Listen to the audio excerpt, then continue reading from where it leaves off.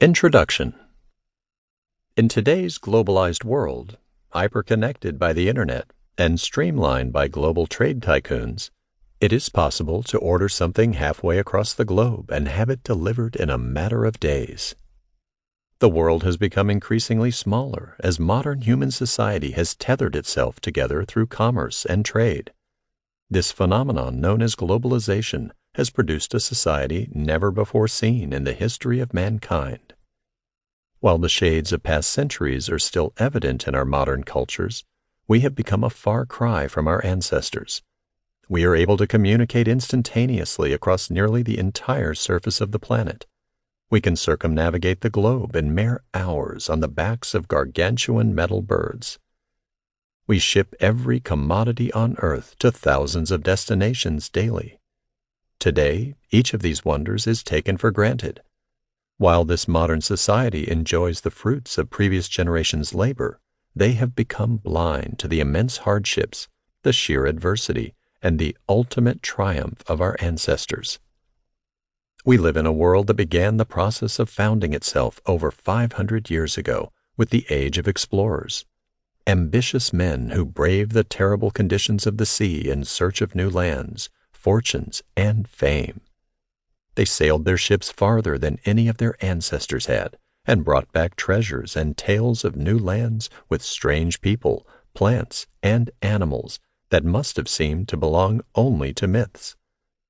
Of course, they did this in large part at the expense of other people, namely the indigenous cultures that they encountered in their daring travels.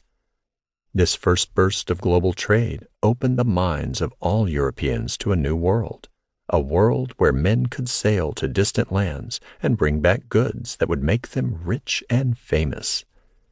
This singular thought was responsible for a semi-religious fervor that would sweep Europe and change the world forever. This worship of Mammon, the god of money, would bring into existence the first incarnation of the global economy that we enjoy today. During its infancy years, this proto-globalization led to the formation of the first multinational companies. These joint stock companies formed to bring exotic goods to their homelands in Europe and would become empires in their own right.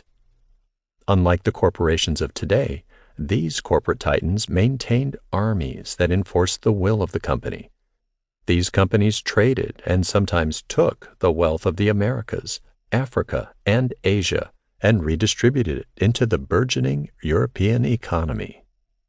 As more and more Europeans gained access to new commodities over the centuries, the European economy grew, as did the companies that brought the goods to their shores. These companies became the mediators of East and West, of the New World and the Old World. They shared culture by way of trade, and sometimes war. They were the pathfinders and trailblazers of a world they most likely had no idea they were creating. They built economic and financial institutions that would shape history in ways that resonate today.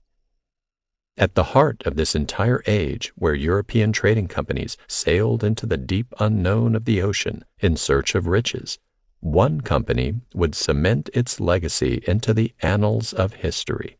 One company would stand out as the greatest company to have ever been formed. That company was the Verenigd Oostindische Company, the Dutch East India Company, or more commonly known as the VOC.